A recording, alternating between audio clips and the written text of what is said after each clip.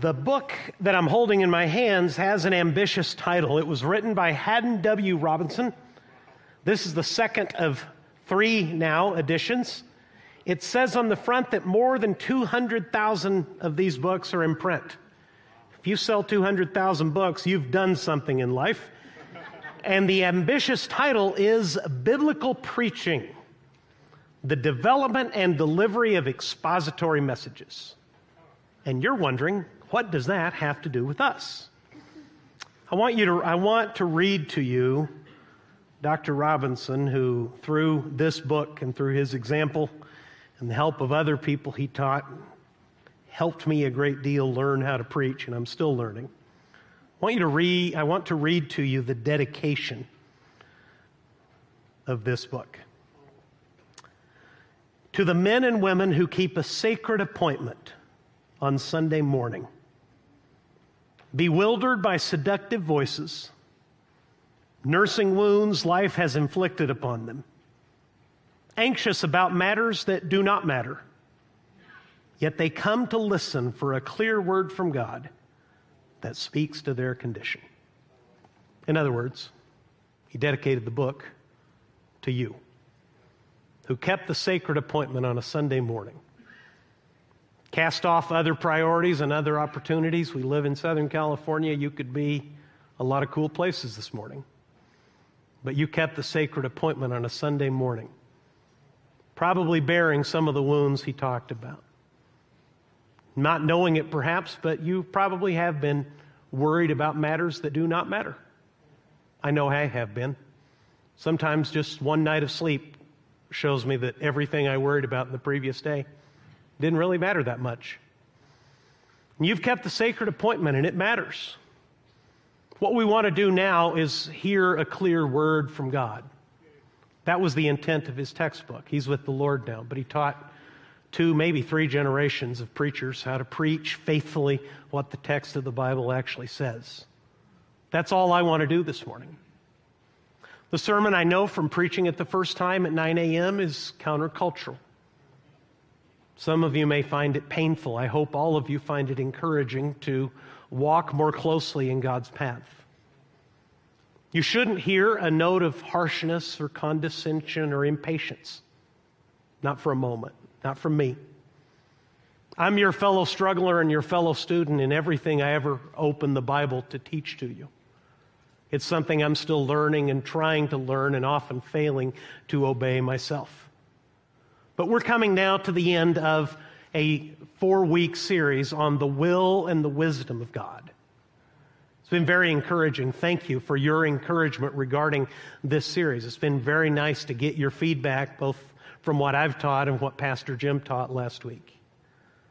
Of the 4 sermons, this perhaps might be the most difficult, the least interesting of all, because it invites you not to know one specific thing, but to do something that is much harder, something that takes much longer, and that is to cultivate wisdom. I want to show you how to grow wise from a single chapter in the book of Proverbs. In introducing the series to you several weeks ago, I told you that wisdom is like strength. It can be gained.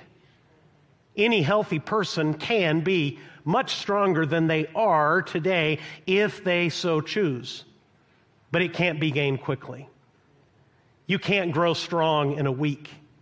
You can grow stronger in several months. You can become, at least to your own eyes, unnaturally strong over the course of several years. That's what young athletes like my sons discovered. Young athlete is serious about going as far as his genetics and coaching will take him. Almost all of them choose to get stronger. They make an appointment with the strength coach. They buy a book. They make an appointment that they keep several times a week over the course of years. And only then, through diligent practice, through trusting that eating and sleeping and lifting time after time after time would make them strong, do they suddenly realize that they actually are. That's what wisdom is like. Wisdom is very much like strength. It can save you from injury. It can take difficulties and make them far less than they otherwise would have been had you been, say, weaker, or in the case of wisdom, more foolish. In Proverbs chapter 1, the book of the Bible dedicated actually specifically to wisdom, you're going to hear Solomon dedicate his book and then take his son aside and begin specifically and practically to teach him. Please open your Bible with me to Proverbs chapter 1, and we'll begin reading in verse 1. This is a different kind of literature if you haven't read much of it. The Bible is not a single book. It's more like a library. It is one cohesive book that tells God's story, but God, in telling his story, put all kinds of different writings in his book, the Bible. This is poetic literature. This is specifically wisdom literature. In other words, it's going to be filled with word pictures. And for you to get the point, you're going to have to see the picture and understand what the picture and the drama is meant to convey to you. It's written, as it says in the very first verse, by Solomon, the king of Israel. Solomon stood on the shoulders of his great father, the king and the warrior David. Solomon enjoyed wealth and far more peace than his father ever had in his lifetime. David had been a man of war, but God had used David to pacify Solomon's enemies for him. And now, for the first time really in the nation's history, someone has the privilege of sitting quietly and seeking after God. If you're familiar with his Old Testament story, Solomon was granted by God anything he wished, and what he asked for was wisdom. He became the wisest man, and on top of that, as part of God's further blessing, the wealthiest man in the world, and sometime during his kingship, before his own foolishness tragically and ironically ruined his life, he sat down to write and to collect the Proverbs, the wise sayings of Israel. Read with me Proverbs chapter 1, verse 1. The Proverbs of Solomon, son of David, king of Israel. Here he's going to tell you what the Proverbs are for. To know wisdom and instruction, to understand words of insight, to receive instruction in wise dealing, in righteousness, justice, and equity, to give prudence to the simple, knowledge and discretion to the youth. Let the wise hear and increase in learning, and the one who understands obtain guidance. To understand a proverb and a saying, the words of the wise and their riddles. Would all of you read Proverbs 1, verse 7 with me? It says, "The fear of the Lord is the beginning of knowledge. Fools despise wisdom and instruction." I have a very simple sermon. I'm not sure Dr. Robinson would approve of it, but it's the best I can do with what he taught me. I want to walk you through Proverbs chapter 1 and show you in its three movements, three things that you must know about wisdom. They're all countercultural. They're all humbling. If any of this sounds easy to you, I probably haven't explained myself very well, or you're overestimating your own abilities. Then at the end of the sermon, I want to give you three commitments you can make on the way toward wisdom for the rest of your life to live out the things that Proverbs 1 explains about wisdom. And having no better place to do it in the sermon, let me give you a simple suggestion to follow the rest of your life. Proverbs has 31 chapters. So beginning today, read the chapter of Proverbs that corresponds to the day of the month for the rest of your life. Let me see if I explain myself very well. Today is Sunday, November 14th. So this morning, trying to follow my own advice, I read Proverbs 14. And there I found some help. The sense of Proverbs is that much like strength, you don't know when you will need it. You don't know how it will help you and what it will rescue you from. You don't know what it will make you capable of doing until you actually have to apply it. That's why you have to seek it on a regular basis. Here then, first, is what you need to know about wisdom. The first part is the most humbling part. In these first 7 chapters, as I read these together, as Solomon calls for Israel to pay attention, And he calls different kinds of people who are listening to him to read and to listen to what he has to say. I discover this humbling truth. Wisdom always comes from others. Wisdom never comes from you on your own. I'll prove it. You were born in abject ignorance. Just like me. Isn't it true? Do you remember the day you were born? You were there. In fact, you don't know much about your early life. Indulge me for a second. Think for a moment about your first memory. Dial back the clock and try to see if you can remember the first thing you can remember. Your first memory in life. Take just a second and try to think that through. Don't tell us aloud. It might get a little weird, okay? You got it? How old were you? In the first service, I heard estimates from 3 to 5 years old. Now that's kind of humbling. The very earliest memories that most people have begin around the age of 3 or 4. You've been alive on earth, a sentient human being made in the image of God, eating way too much food and costing your family far too much money for years before you even have conscious memory of yourself. You were born into the world and didn't even realize it. You were yourself and didn't even know who you were. You bear the name that somebody else gave you. All of these things are just the very beginning of what Proverbs chapters 1 through 7 is trying to tell those who would grow wise. To grow wise, you must learn always from others. Any wisdom you develop will only be because of the things that you were first taught yourself. Proverbs chapter 1 verse 7 tells us humblingly that wisdom begins with God. Proverbs 1 verse 7, the fear of the Lord is the beginning of knowledge. Fools despise wisdom and instruction. The fear of the Lord is a well-known biblical phrase, but because of the way many people were raised and because of the fathers that many people had, it communicates poorly in the modern world. The fear of the Lord, is that a cringing kind of fear? Is that the kind of fear that makes a kid's heart drop when he hears Dad pulling up in the driveway? Not at all. Israel would have known exactly what Solomon meant. I need to explain it to you. This last song that we were just singing, Only a Holy God, that speaks of some of the things that God alone can do, His love, His faithfulness, His power, His absolute sacrifice in giving Himself, sending His own Son to die for people who had ignored Him, broken all of His rules, defied Him, ignored Him, acted as if He didn't exist, or worse, abused His name, His memory, the very thought of Him with their words and their actions. That kind of God, the Bible explains all through the Old Testament and continuing in the New, is so enormously great and powerful and good and righteous and strong that the only reasonable response to Him is what Solomon here calls the fear of the Lord.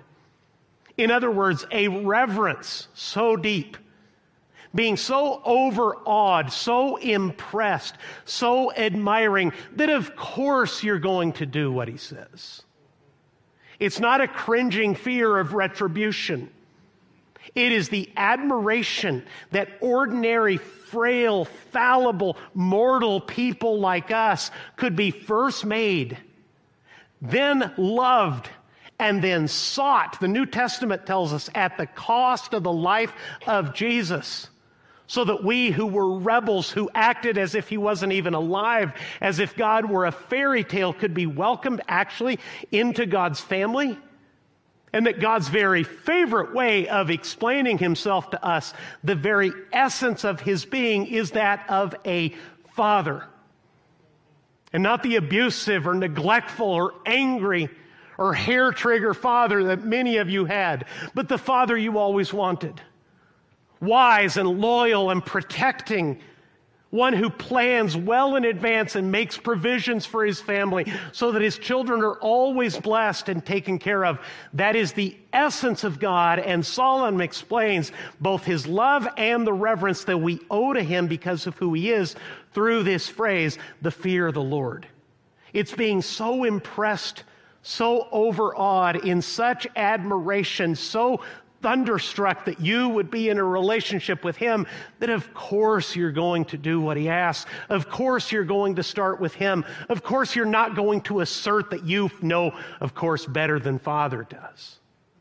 The fear of the Lord, Solomon says, is did you notice? What's the phrase?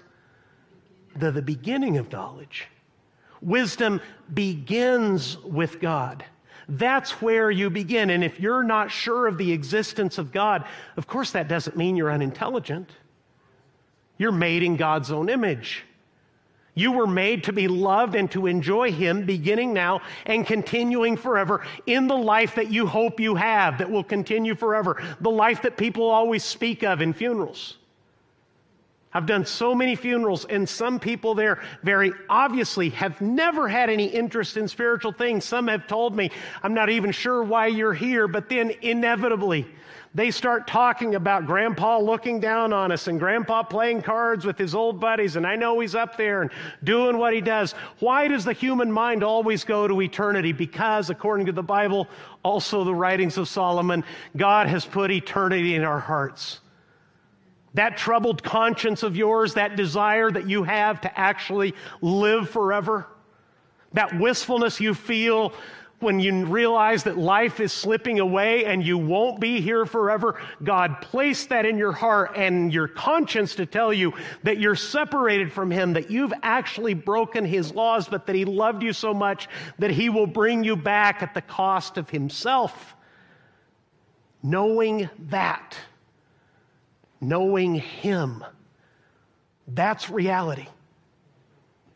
Nothing else in our culture, no system of entertainment, of wealth, of producing what Americans call the good life will assure you or lead you on to a life beyond the moment you draw your own last breath. What all this means is that God wants you to use the conscience and the intelligence that he gave you to humbly turn from your sins and turn to him. Then you'll be in a relationship with someone that is more extraordinary than anyone you've ever known. You'll begin to realize that every virtue you've seen in any other human being is only a pale reflection of the Heavenly Father who loves you. That's why Solomon said, the fear of the Lord is the beginning of knowledge. But I don't know if you noticed the previous 6 verses. Before Solomon spoke of God, Proverbs 1 verse 7 is the foundation, the anchor point, and the direction of the entire book. In the first 6 verses, Solomon spoke at length of certain kinds of people receiving wisdom, not initially from God, but from other people, other, older, wiser people than themselves. Let me read it to you again and you'll notice it. The Proverbs are, verse 2, to know wisdom and instruction, to understand words of insight. In other words, someone has wisdom. Someone can instruct you. Someone can give you insight, but it's not you. To receive instruction in wise dealing, in righteousness, justice, and equity. To give prudence to the simple, knowledge and discretion to the youth. Let the wise hear and increase in learning. Someone is speaking, someone is instructing, someone is imparting, someone is giving, and all these people are learning. Let the wise hear and increase in learning, and the one who understands obtain guidance. To understand a proverb and a saying, the words of the wise and their riddles. In other words, when the wise speak to you, it may in the beginning seem like a riddle to you. You may not understand that they're telling you the truth. You might have to ponder and ask what they mean before the light dawns on you. Now, I've recommended to you that you read the proverb of the month. I want to show you a simple way to study the proverb that you're reading. We're going to do it a little bit here together. Here's the question. According to the verses I just read to you in Proverbs chapter 1, verses 1 through 6, what kind of people can benefit from wisdom? I'm sorry, I didn't pick that up. You all spoke at once. Let's try to be a little bit more organized. What's the first group? The simple. Who are they? Anybody have a synonym or a different translation? Who are the simple? Simple is you as a 2-year-old. You're not dumb. You just don't know. You're uninstructed. You're uninformed. The Proverbs give prudence to the simple, to people who are merely ignorant. When I say ignorant, I'm using it in the true sense of the word. It's not an insult. Ignorant literally means that you don't know. I'm ignorant of most things. I actually don't know much. The Bible says that wisdom, the Proverbs can give me, ignorant of wisdom, it can instruct me. What's the second group? Knowledge and discretion to the youth. And that's countercultural right there. Because America, like no other culture in human history, has created an upside-down culture where youth is esteemed more than age. And everybody wants to be young. And many people are doing all kinds of things to themselves to appear young, to foster this false idea that youth is, well, we've even got a store. It's called Forever 21. You can be, no, you can't. You can be 21 for exactly 1 year. That's it. That's all you get. You're 20 the year before that and 22 the year after. There is no Forever 21. The Bible says from the beginning, please listen to me, young people. It will give you knowledge and discretion. In other words, it will give you truth about life and discretion. In other words, the wise knowledge of how to apply it. What's the third group that can benefit from wisdom? Let the wise. Now that's interesting. Why would the wise need wisdom?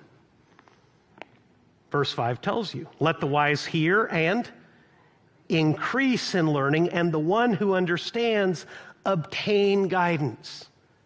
As you read Proverbs, let me alert you to a dynamic that's going to happen over and over again. Sometimes you will read a proverb and you will say, I don't get it. I don't see the point, and that is the point.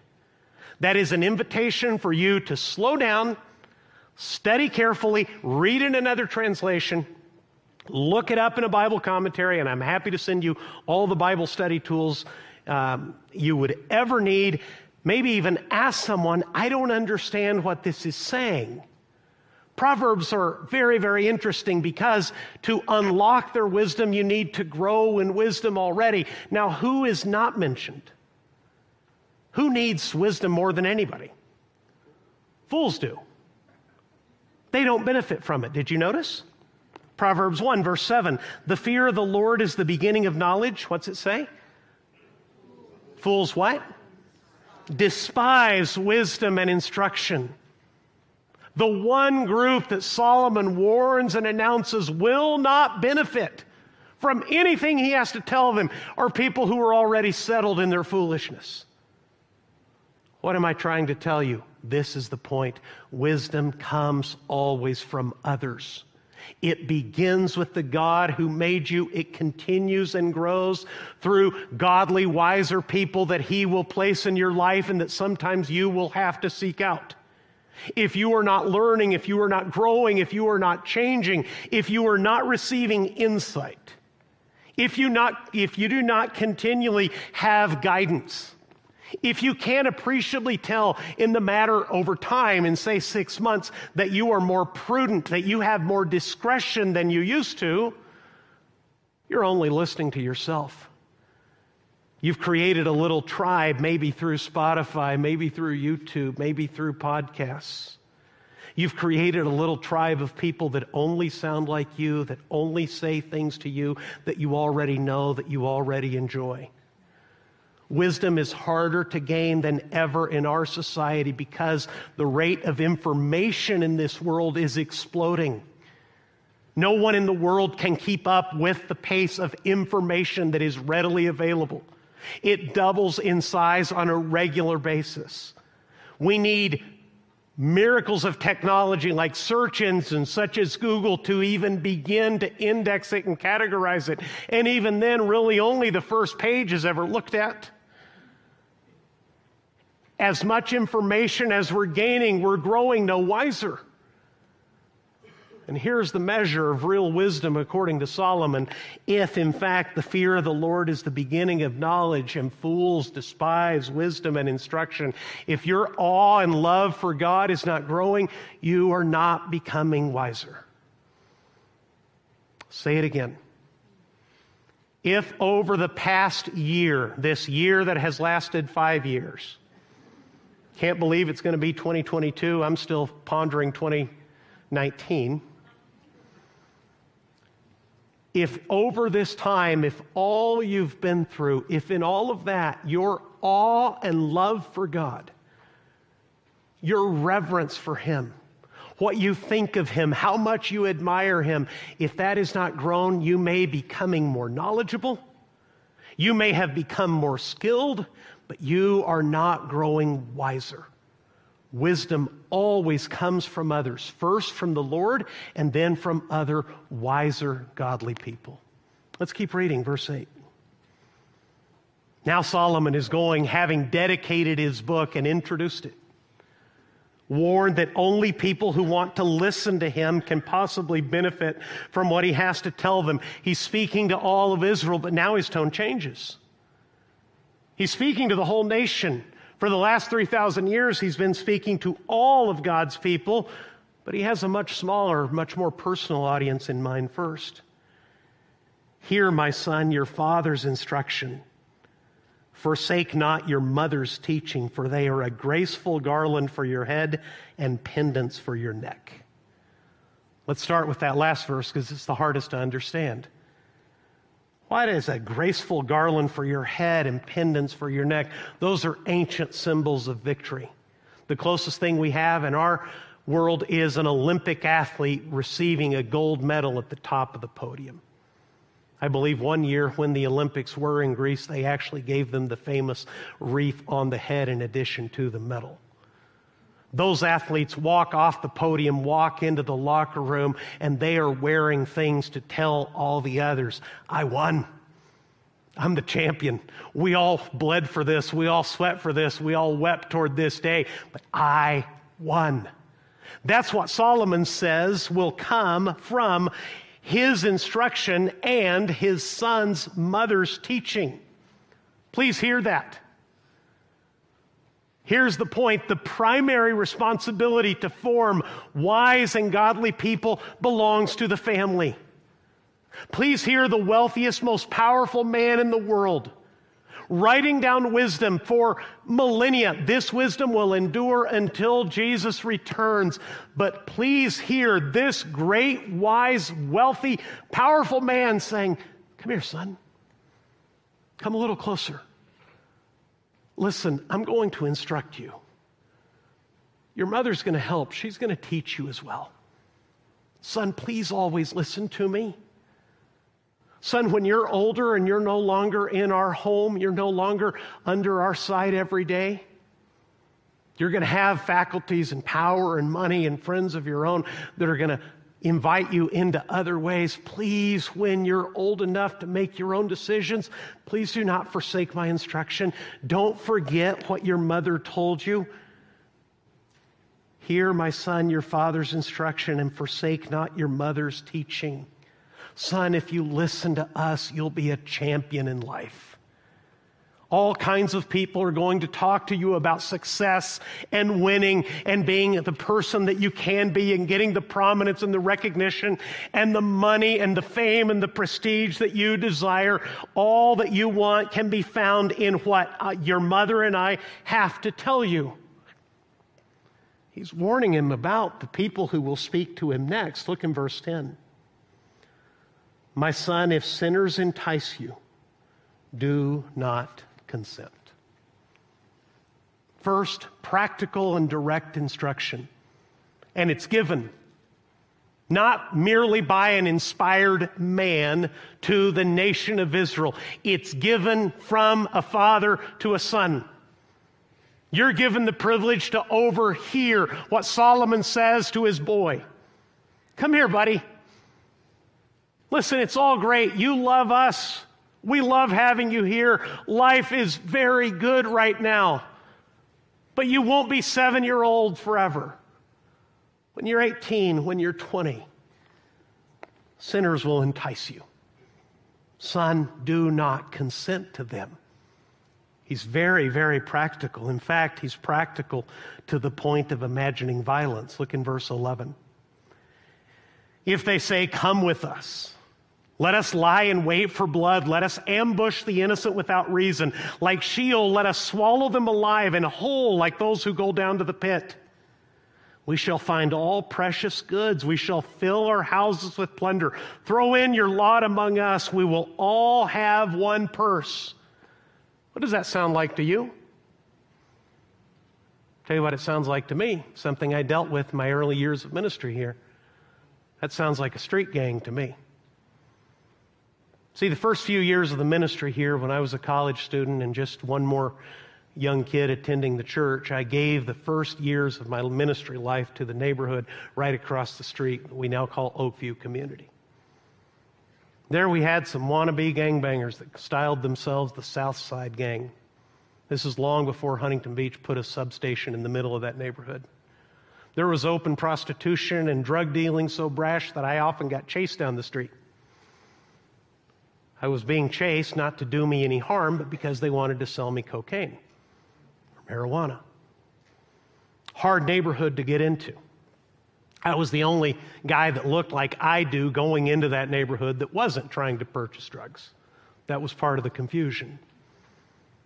These words from Solomon, come with us. We'll take advantage of them. We'll ambush them. We'll take what they have. We'll fill our houses with plunder. We'll all have one common bag and we'll share equally in what our crime gives us. That all sounds like street crime to me.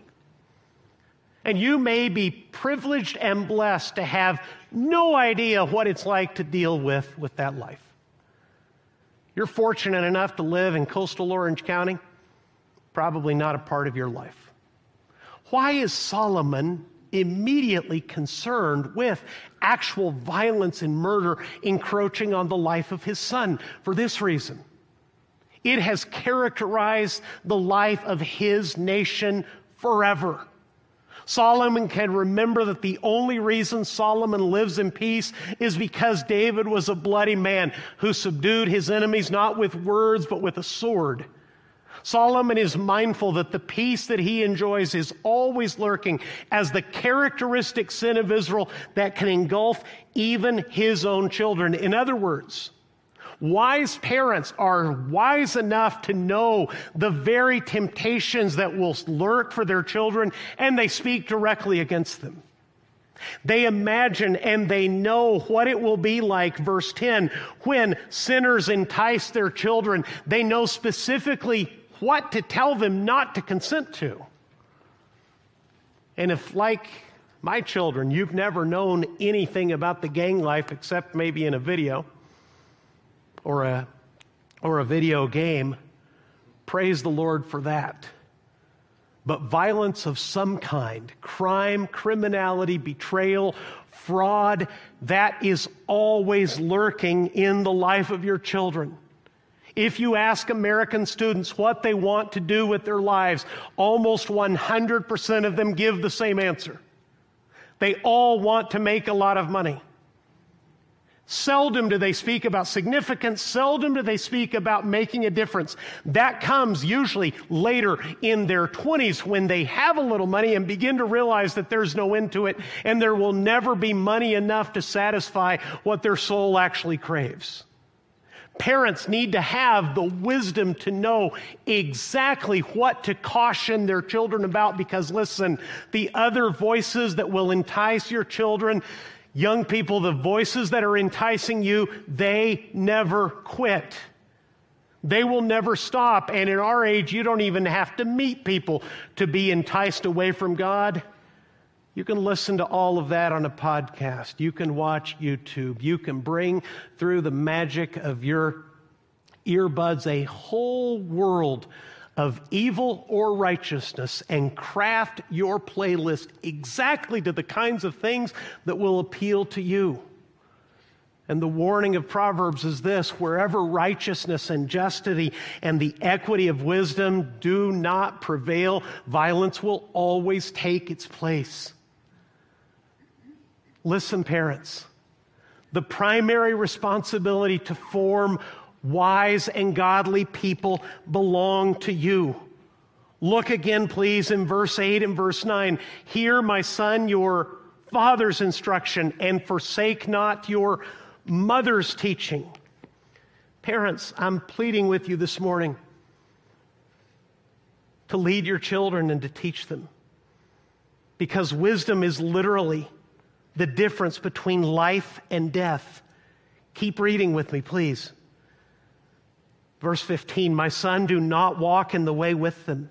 Hold back your foot from their paths, for their feet run to evil, and they make haste to shed blood. Here's a word picture you'll need to decipher.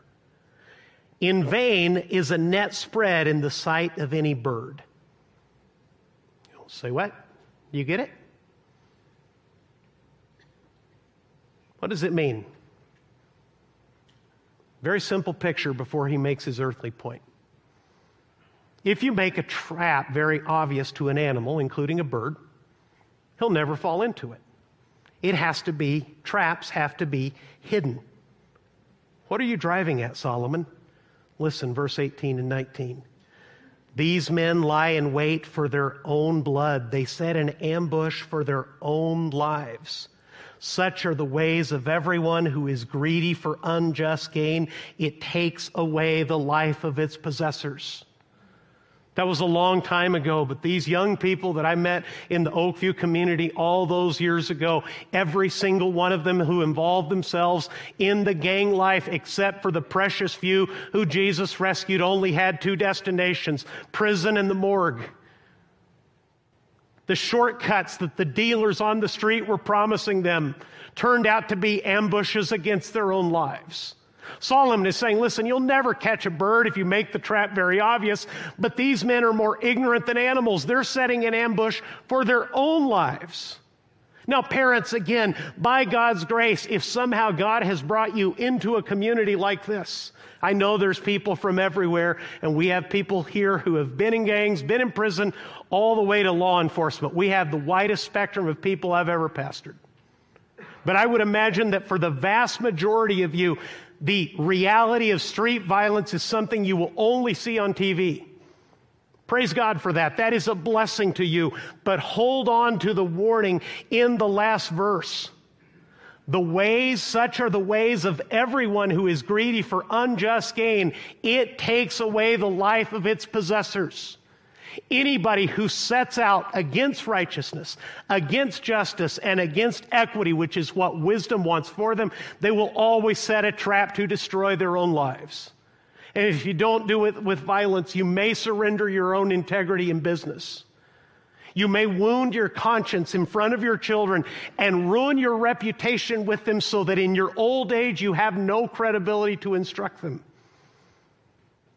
You may make the kinds of decisions that make you walk away from a marriage, abandon a family, and neglect your children, all in pursuit of unjust gain. It doesn't have to be violence. The desire for money, Paul warns Timothy, the love of money is the root of all kinds of evil, and it will lead you into all kind of disaster. And the point of this entire passage is to warn children that wisdom is the difference between life and death. And parents, wisdom begins with your relationship with God, faithfully taught to your kids. Please hear me on this. It might be the most important thing I tell you all day.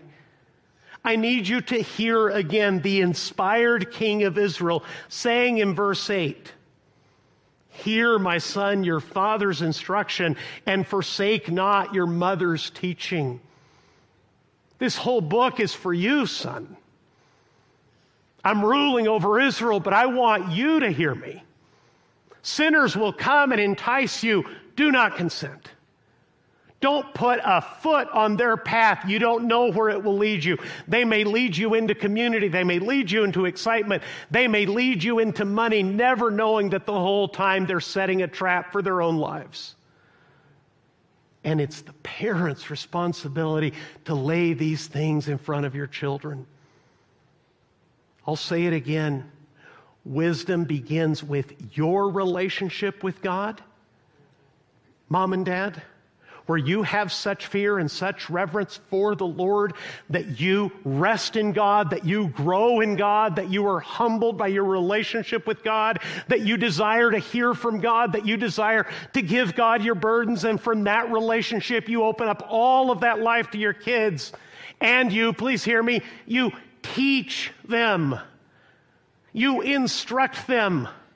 You beg them, even in your old age, not to forsake the things that God has delivered to you to share with them. Why am I this pumped up about it? Because something that has always been in the heart of the American family in my lifetime has accelerated during the pandemic, where parents, due to their own stress, their own crisis, their own pressure, have almost completely taken their hands off their kids. They've surrendered them to screens and friends, not knowing what the influence may be and where those screens and where those friends may actually take them. That can happen to any one of us, whatever safeguards we put up, no matter how much we love our children. Anything could happen to anyone in a fallen world. Imagine the danger they're in if we don't even try. Imagine the danger that will befall them if we're not instructing with them, if we're not instructing them and pleading them. It's a hard thing to say because my family's in the room. But if studying this chapter has taught me one thing, it's that I've relaxed my grip a little bit too much because my sons are grown. One's fully launched halfway around the world. The other one's almost completely done with college in a very difficult major. And reading this verse in Proverbs woke me up. I need to be more deliberate. I need to take the time I have and the things that God has taught me and be more purposeful, more insistent, more diligent, more patient, more loving, more faithful to teach them. If I won't, who will? It really is their mom and I. That's God's plan by God's design. It is the family that is the locus, the center, the nest, the greenhouse, the source of His wisdom in the heart of the mom and dad who love Him, transmitted to their children to diligently teach them, as Paul would later tell the Ephesians, do not provoke your children to anger, but bring them up in the discipline and instruction of the Lord. Here's what I've heard more and more since the pandemic regarding teaching kids the ways of the Lord, regarding bringing them to worship and involving them in the things of Jesus. Parents will say, well-meaning, sincere parents will say, I'm just going to let them make up their own mind. Really? About eternal matters? About the things that matter most? You're going to let them make up their own mind about the one true God who is there, who is holy and just and righteous? That's the thing you've decided to surrender to their discretion? You don't feel that way about taking them to the dentist. They don't have a choice of whether to go to school. Parents, American parents, are prone to involve themselves in every kind of detail of their kids' lives. I've seen grown men make a fool of themselves at Little League games. So much do they care about the way their son holds a bat. Ask him about something that is of eternal importance, he has no answers. Parents, I'm pleading with you. Wisdom begins with your relationship with God, faithfully taught to your kids. And here's the offer. Some of you are not faithfully teaching your children because, candidly, you're not quite sure how to do it. You don't know where to start. That's okay. That is perfectly okay. We will start with you as a church family exactly where you are. If you don't know how to explain to your children what it means to be a Christian, how to be sure that their sins are forgiven, I will teach you that any day of the week at any hour that is convenient or necessary for you. That's why the church exists, to give you a vibrant, loving, faithful relationship with Jesus. And then, keeping you one step ahead of your kids, you take that home and you teach it to them. Generation upon generation, godliness can grow. The irony, the folly of the American dream is we all want our kids to do better financially than we did. That's literally the American dream, that my children will have it easier than I did. What about their spiritual lives? Have you seen how we're doing as a country? Does it appear to you that they will be spiritually richer than we have been? Probably not. Which is why I'm pleading with you, and I'll make you an offer right now. If you need help, if you don't know where to start, take the card that's in your bulletin, fill that out for us, and let us know, hey, I need help.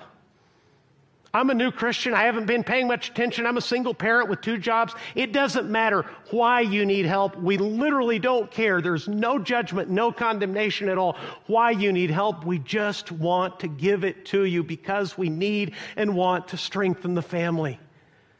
If we will strengthen the family, much of what this church does will disappear.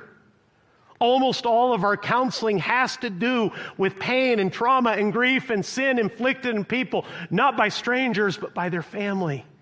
We can reverse those generational disasters and begin again with you so that your children are farther ahead from you and you can have peace on your deathbed knowing that they love the Lord more than you ever dared to. Thirdly, Solomon would tell us that anyone humble enough to seek wisdom will find it. Here's the last part of Proverbs chapter 1. Listen, this is heavy. Wisdom cries aloud in the street, in the markets she raises her voice, at the head of the noisy streets she cries out. At the entrance of the city gates she speaks. How long, O simple ones, will you love being simple? How long will scoffers delight in their scoffing and fools hate knowledge? Here's an offer.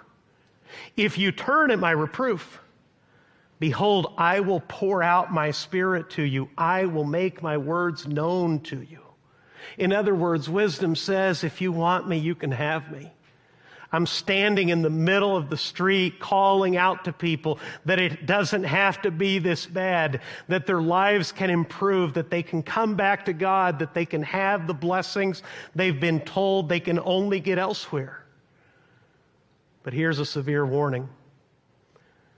Because I have called you and you refuse to listen, have stretched out my hand and no one has heeded, because you have ignored all my counsel and would have none of my reproof, I will also, what's it say?